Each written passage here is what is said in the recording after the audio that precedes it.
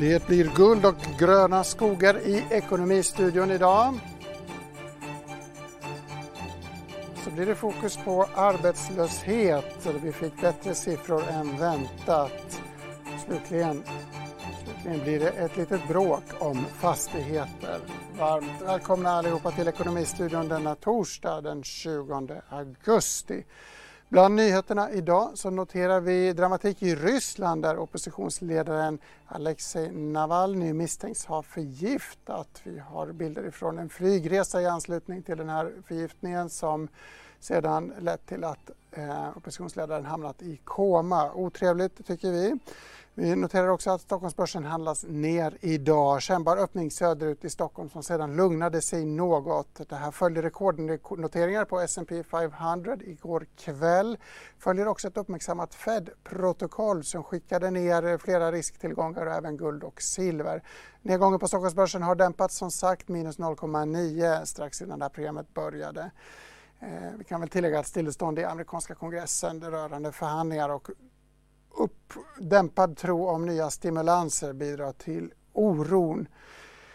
Apropå guld som jag nämnde så ska vi prata om det lite senare. Men vi ska också nämna snuset, en viktig råvara. Swedish Match handlas ner. Hörde till dagens stora förlorare i öppningshandeln efter uppgifter om att man har använt sig av missledande information i USA. Även den nedgången har dämpats kraftigt även om Swedish Match fortfarande hör till dagens förlorare. Detta om detta. Vi har fått in arbetslöshetssiffror i Sverige tidigare i förmiddags. Med oss för att smälta dem har vi Nordea-ekonomen Susanne Spektor. Susanne, 9,2% ligger siffran kvar på. Lite bättre än befarat, eller vad ska man säga? Jo, men det var lite bättre än väntat. Egentligen inte överraskande. På Arbetsförmedlingen så har ju statistiken legat också visat att det har stannat av. Och det finns ju en del som tyder på det. Men vi trodde nog att juli skulle vara lite sämre, framförallt för unga. Susanne, nu får vi amerikanska siffror också. Det är veckosiffror över nyanmälda arbetslösa. De ligger på 1,1 miljon. Lite värre då får vi säga än förväntat. Förväntat var 923 000. Har du någon snabb reflektion på uppstuds gällande den statistiken? Ja, men USA är ju ett tuffare läge. De är ju liksom i en andra våg och det finns ju mycket intressant att följa där. Det är ju väldigt annorlunda fas än vad vi är i Sverige, kan man väl konstatera. Du och jag har tidigare pratat om att den svenska arbetsmarknaden har ju många buffertar, om man ska säga, en modell som ger ett visst skydd. Utan att gå in i detalj på amerikanska siffror så kan man tänka sig att där tar man en nedgång väldigt snabbt. Folk blir av med jobbet snabbt och förhoppningsvis får de tillbaka det snabbt också. Den svenska modellen gör ju att man sitter skyddad, man får permitteringar och sen har du olika skyddslager. Om du kan reflektera lite utifrån det och sen som min farhåga är då, innebär det att man för svensk del eller europeisk del som har den här mjukare dynamiken, att man kanske har de dåliga nyheterna lite längre framför sig och inte märker av dem lite snabbt. Kan det vänta värre tider för svenska arbetsmarknad med den dynamiken i baktanke? Alltså så skulle det kunna vara. Jag tror ändå inte att det kommer bli så, utan de permitteringar som har varit har ju räddat kvar många jobb och den utveckling man ser nu är snarast att man tar tillbaka de permitterade i jobb snarare än att man säger upp dem. Och det ser också ut som att många av de varsel som las inte kommer leda till uppsägningar. Så att kanske snarare att det här skyddslagret gjorde att färre blev arbetslösa och är kvar på sina jobb snarast. Hur ska man tolka permitteringar som dras tillbaka, varsel läggs inte? Det låter ju ändå som en rad ganska försiktigt positiva signaler ändå. Har vi räknat med ett för dåligt scenario i svensk del? Ja, men det tror jag. Jag tror att man kommer se att prognoserna revideras åt det bättre hållet och många är ju väldigt dystra på den svenska arbetsmarknaden. KI, Konjunkturinstitutet, hade att sysselsättningen först ska vända upp nästa sommar och det tror jag är påtagligt för pessimistiskt. Utan vår bild är att man redan nu under hösten kommer börja se en gradvis förbättring. Det vi ser är att inflödet har minskat, det är inte varsel är normala, det är inte särskilt många som skriver in sig på Arbetsförmedlingen utifrån det här krisen vi kommer ifrån. Sen det som vi behöver nu då, det är att företag också börjar nyanställa. För där är det ju fortfarande ganska svart. Men tittar man konjunkturmässigt ser det ut som att det är på väg att ändå se successivt bättre ut. Och då kan man tänka sig att en del också företag kommer våga sig på försiktiga nyanställningar i alla fall. Arbetslösheten blev ju vår favoritindikator i och med coronakrisen. Den mest snabbaste och mest framåtblickande indikatorn för ovanlighetens skull. Så det du just sa, Susanne, vågar jag läsa det som en bred penseldragning över hela den svenska ekonomin och återhämtning är också det som arbetsmarknaden indikerar. Alltså bättre än väntat och hopp om återhämtning. Det gäller hela den svenska ekonomin alltså. Absolut. Och den svenska ekonomin den bottnade ju förmodligen i maj. Sen kan det kanske dröja någon månad till innan arbetsmarknaden verkligen passerar sin värsta plats. Men att vi kommer se en gradvis förbättring på arbetsmarknaden precis som vi gör i ekonomin, absolut. Det låter väldigt hoppingivande. Tack för de reflektionerna, Susanne Spektor på Nordea. Från arbetsmarknaden ska vi gå vidare till fastigheter. Fastigheter är omskrivna, inte minst i Dagens Industri. På uppslaget så har vi en diskussion om handelsfastigheter. Bland annat beskrivs NK som en kronjuvel som man kanske vill ha av emotionella skäl snarare än rent monetära. Ilja Batljan får också utveckla ett resonemang som han påbörjade i Börspodden där han bland annat ger sig på fastigheter som sysslar med detaljhandel. Det här uppskattades inte av alla. Jag pratade tidigare idag med Lennart Sten. Han är vd för Svenska Handelsfastigheter, ett icke-börsnoterat bolag som arbetar med handelsfastigheter, så kallade köplador utanför stadskärnor. Han ger Ilja Batljan svar på tal rörande detaljhandeln. Det var att han uttalade sig rätt svepande om fastighetstyper som inte är så representerar hans egen portfölj. Jag förstår liksom vad det är han försöker åstadkomma genom att säga så här, jo men jag har säkra kassaflöden och det är bättre än allt annat. Och sen så gör han ett uttalande om retail och då är ju retail väldigt olika saker. Och då kan jag tänka så här, jo men en sak är ju liksom handel på gatunivå i stadskärnor. En annan är stora regionala köpcenter som man också uttalar sig om. Och sen så har du ungefär 20% av handeln som är det som vi håller på med, som är externa handelsplatser som huvudsakligen är livsmedel och lågpris. Och där är det... Alltså köplador en bit utanför stan eller vad pratar du om? Ja. Och där har vi inte alls den bilden som han då ger uttryck för inom handeln, utan det är ju nästan alla våra hyresgäster har ju väldigt kraftigt ökad omsättning i covid-19s spår.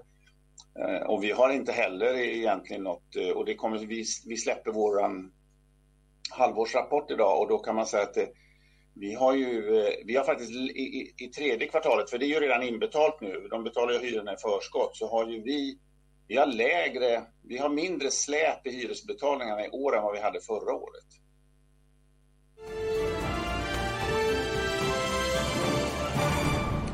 En skogsaffär utanför Sundsvall har skapat rubriker under sommaren. 867 hektar såldes för 566 kronor kubiken. Ett anmärkningsvärt högt pris. Med oss för att diskutera detta har vi råvaruexperten Christian Kopfer på Nordea. Christian, vad säger du om den här transaktionen? Det är väldigt intressant transaktion ur flera aspekter. Det ena är prisläget. Och den här transaktionen, det området som den här transaktionen gäller är precis angränsande till där SCA har sin södra del av sin egen skog. Så att, och det ligger betydligt högre, priset på den här senaste transaktionen ligger betydligt högre än vad SCA har till exempel i sina böcker. Lite intressant, så det kan användas som ett argument för att värdera upp SCA också och kanske Holmen också, eller hur ska man se på det här? Holmen är också skog, det är helt riktigt i den här trakten, i de här områdena. Så absolut alla transaktioner som sker, ju större de är, desto mer meningsfulla är de för värderingen i både Holmen och SCA. Och så det är ju en del av det värderingsunderlag som bolagen har när de då ska titta på värdena här kontinuerligt framgent i tiden. Vi ser det här som ännu ett tecken på att faktiska tillgångar värderas upp nu när centralbankerna spolar nytryckta pengar över hela globen. Eller vad beror prisuppgången på? Nej, men jag tycker det är ett tecken på det. För det var och också vad SCA nämnde i samband med Q2-rapporten, så pratar man också där om att priserna på skog i deras områden har stigit under den här pandemin. Jag tror det har väldigt mycket att göra med penningpolitiska lättnaderna som vi har. Och det är ju inte bara på skog som det har fått effekter utan även på ädelmetaller som guld och silver till exempel. Vi kan väl nämna anekdotiskt att säljare i den här affären var Jonas Wahlström, en tidigare HQ-topp, känd svensk finansman. Men geografin, du nämnde att det ligger utanför Sundsvall, nära SCAs revir kan man säga. Hur ser prisbilden ut på skog i norra delen av Sverige jämfört med längre söderut? Är det stora skillnader? Ja, men det är väldigt stora skillnader och priserna brukar, ju närmare bebyggelse, ju mer söderut man kommer i landet, desto högre blir priserna. Tittar vi på den delen av landet där framförallt SCA har sin skog och också där Holmen har en del av sin skog, så är priserna normalt sett lite lägre. De ligger traditionellt sett på, om vi tar SCAs område som referenspunkt, så kan vi se att vi ligger på ungefär 270-280 kronor per skogskubik senaste tiden.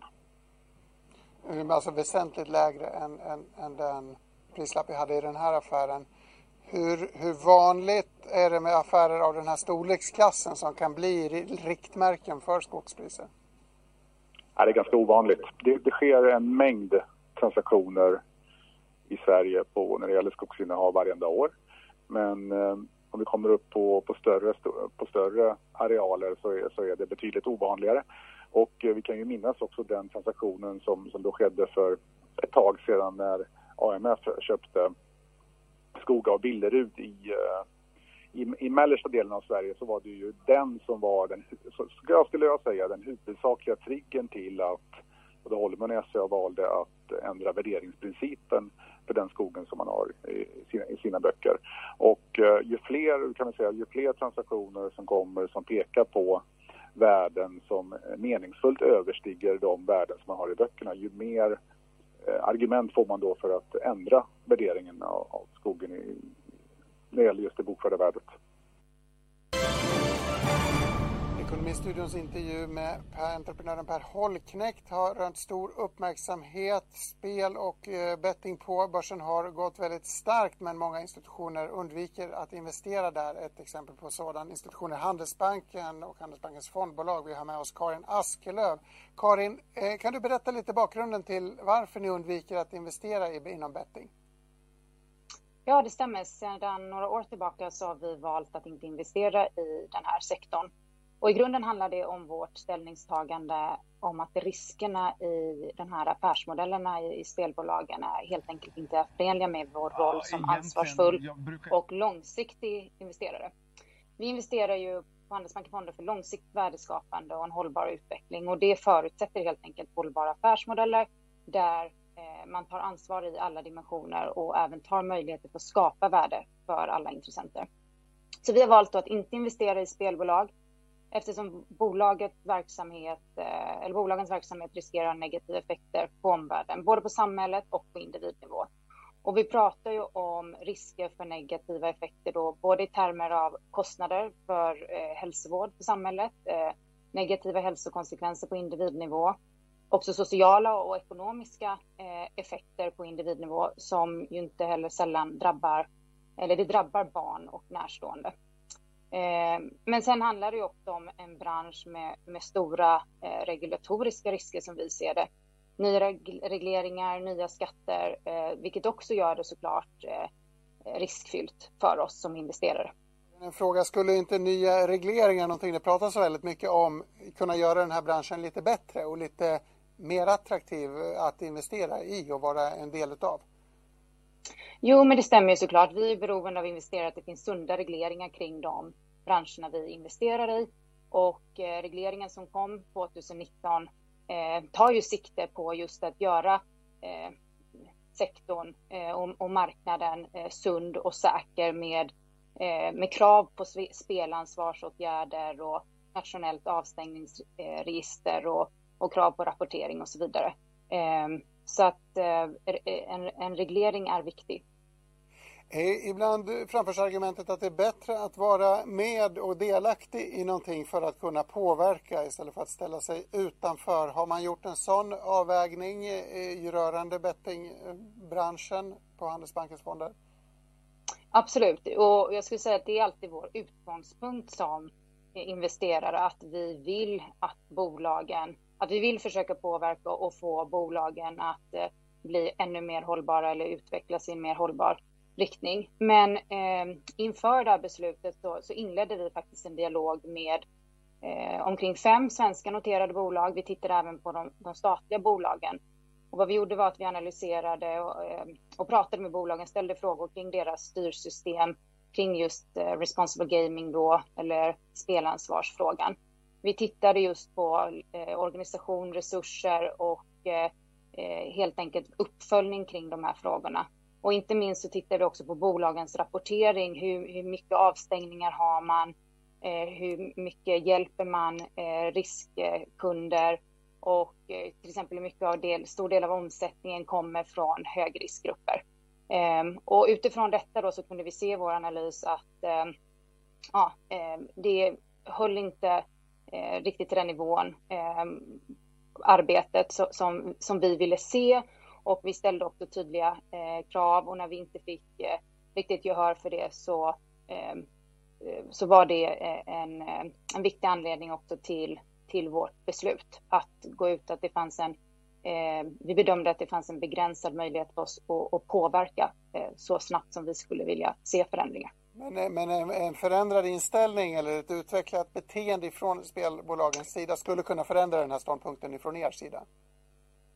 Vi överväger inte det nu, men absolut vad gäller alla hållbarhetsfrågor och alla sådana svåra frågeställningar så måste vi vara beredda att omvärdera, och vi vill ju som sagt, vi är ju främst ute efter att se en förändring och en mognad i den här typen av frågor.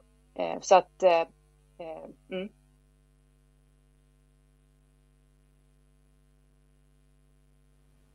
Här sitter jag och kollar guld- och silverpriser. Det var brant neråt igår när Fed kom med sitt besked. Det har vänt upp. Silvret upp 3,2, guldet upp 0,6. För att få ett lite bredare perspektiv på den inflationsoro som ligger bakom de här rörelserna har vi pratat med Erik Strand, silverintresserad förvaltare, som gästade oss här i DI-byggnaden tidigare idag. Det är ganska stora rörelser just i både guld och silver nu, och dels har det varit nytt all time high och vi har gått över 2000 på guld, vilket är väldigt stort. Så att, och sen så var det Fed, då ska det ju tolkas utav olika datorer och allting, och man kanske då, som du sa, vi pratar om att lite lägre inflation än man tror, men samtidigt så säger man ju att man vill låta inflationen gå klart över 2%, så att grunderna för stora uppgångar är där. Men det finns ju då lite tryck neråt just för att det har gått så snabbt och så mycket uppåt. Och det har ju också gått upp ganska mycket tack vare en svag dollar, och vi kanske ser det, får vi en liten trend på dollarn upp så kan ju det också bli lite jobbigare för ädelmetallerna att stiga. Så att, intressant period. Om vi stannar lite vid inflationen då, budskapet var ju att inflationssignalerna snarare är åt det svagare hållet än det starkare, i alla fall i nutid som du säger. Men vilka är de stora faktorerna tycker du som talar för att vi kommer få se inflation på lite längre sikt? Alltså det som är nu är ju att det stora skiftet som en del och fler uppmärksammar, det är ju att det kanske inte är prisinflation som ändå är det viktiga när vi tittar på vad är värdet på våra tillgångar, utan det är den monetära inflationen, värdet av pengar. Och det ser man ju om man tittar på vad aktier kostar idag jämfört med 10 år sedan. Samma aktie eller fastigheter idag för 10 år sedan. Guld idag och för 10 år sedan. Att det är skillnader på den biten, och då är det en monetär inflation. Så vi kommer inte alltid se prisinflation, för det mäts ju lite konstigt. Så att det är där. Monetär inflation, stora mängder nytryckta pengar leder alltså till att den här typen av tillgångar blir dyrare. Om man blickar framåt då, du nämnde fastigheter, aktier, guld, silver. Vilken av tillgångarna tror du ligger bäst till? Alltså när man tittar det som har varit mest undervärderat och haft en nedåtgående trend de sista 10 åren, så är det ju guld och silver som är mer köpvärda. Aktier har ju gått upp i 10-11 år så att, och kan nog fortsätta gå upp. Men det är ju inte billigt, och fastigheter är ju likadant, att det är ju inte billigt heller. Men är guld och silver billigt med tanke på den senaste tidens kraftiga rusning? Ja, man säger så här, vi hade ju en för stor nedgång så att vi har ju, guld och silver har tagit igen det har förlorat de senaste åren och kanske börjar sin riktiga resa uppåt nu. Guld och silverratien pratar vi ofta om, att silvret har varit mycket lägre, mer handlat lågt än guldet och hämtat igen det. Är de tillbaka på en rimlig jämvikt nu eller hur ser dynamiken ut mellan de här två ädelmetallerna? Alltså rent jordskorpan så är det ju 16 gånger så mycket silver som guld, så att silver borde ju vara billigare än guld. Sen finns det inga reserver idag av silver, och silver är en råvara som vi måste ha i grön teknik eller i all high tech och så vidare. Så att vi kommer att få se väldigt låga ratios mellan guld och silver när ädelmetallerna toppar då längre fram om ett antal år. Nu var vi till och med, de brukar ju toppa runt 90 till 1. Nu är vi över 120 till 1. Nu har vi kommit ner ganska kraftigt mot 80 till 1. Men till 40 till 1 ska vi garanterat, det kan jag säga. Och sen 30 till 1 brukar det vända åt andra hållet igen. Så lite mera bränsle i silveruppgången än i gulduppgången, tolkar jag det som.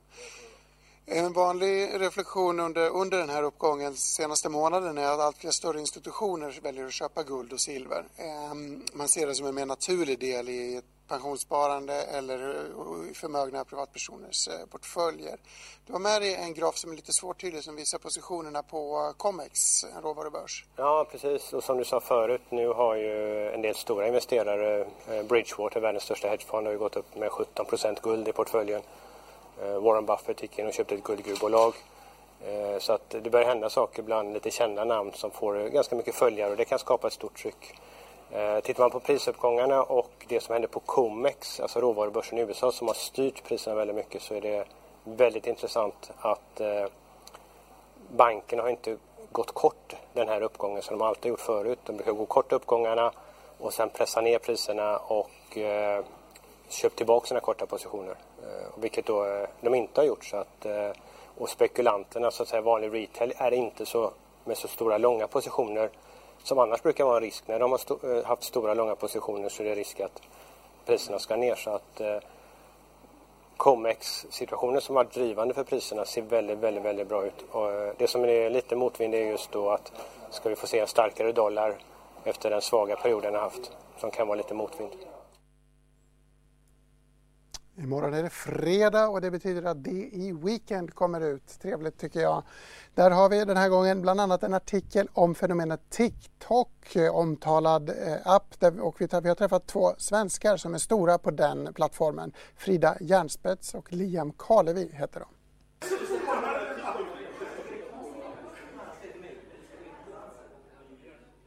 När började du med TikTok? Det var ungefär 1 år och 2 månader sedan. Jag laddade ner det på en rast i 2:an på gymnasiet, lite av en slump. För att alla laddade ner det då. Det var så här nytt och roligt. Och sen så började jag väl göra lite mer videos. Fick jag någon liten viral video sådär. Och tänkte att jag måste göra något mer med det här. Jag kan inte bara slösa bort. Jag tror jag hade 20 000 följare då. Sen så växte det väl bara mer och mer. Och sen så slutade det väl med att jag hade typ 50 000 följare och sa upp mig från mitt deltidsjobb på en matbutik för att bara jobba med TikTok.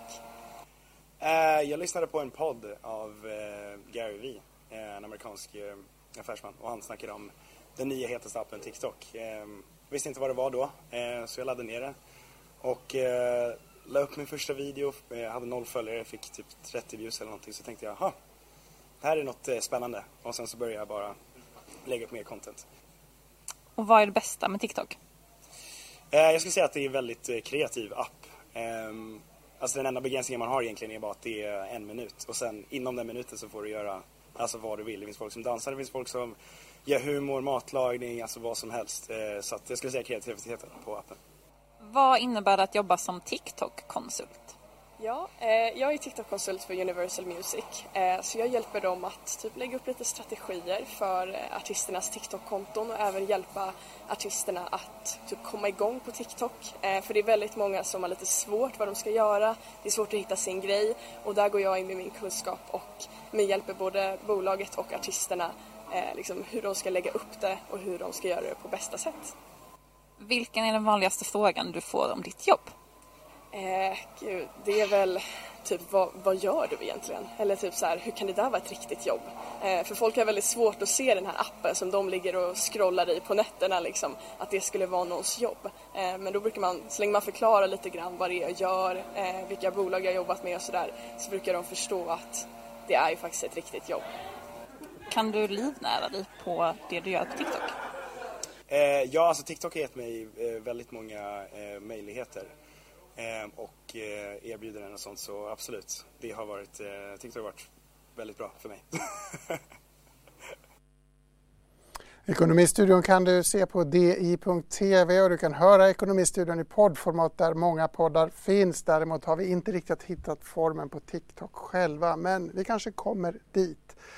Sista raden är däremot ett av våra mest kära och uppskattade format. Det betyder att programmet snart är slut. Idag är det 3:e torsdagen i augusti. Det innebär surströmmingspremiär. Vi har lite bilder ifrån Tennstopet i Stockholm där man serverar denna omtvistade delikatess.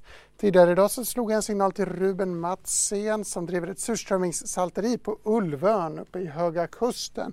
Enligt honom så säljs det omkring 950 000 burkar surströmming per år. Något snittpris är svårt att servera er tittare. Å ena sidan så säljs väldigt mycket dyr surströmming från nischade små salterier, en trend som har vunnit mark på senare år. Samtidigt så lockar handeln till sig kunder med låga burkpriser i hopp om att kunderna ska köpa andra tillbehör som tunnbröd, potatis och rödlök. Jag vågade ändå göra en servettkalkyl här i Ekonomistudion baserad på ungefär 65 kronor per burk.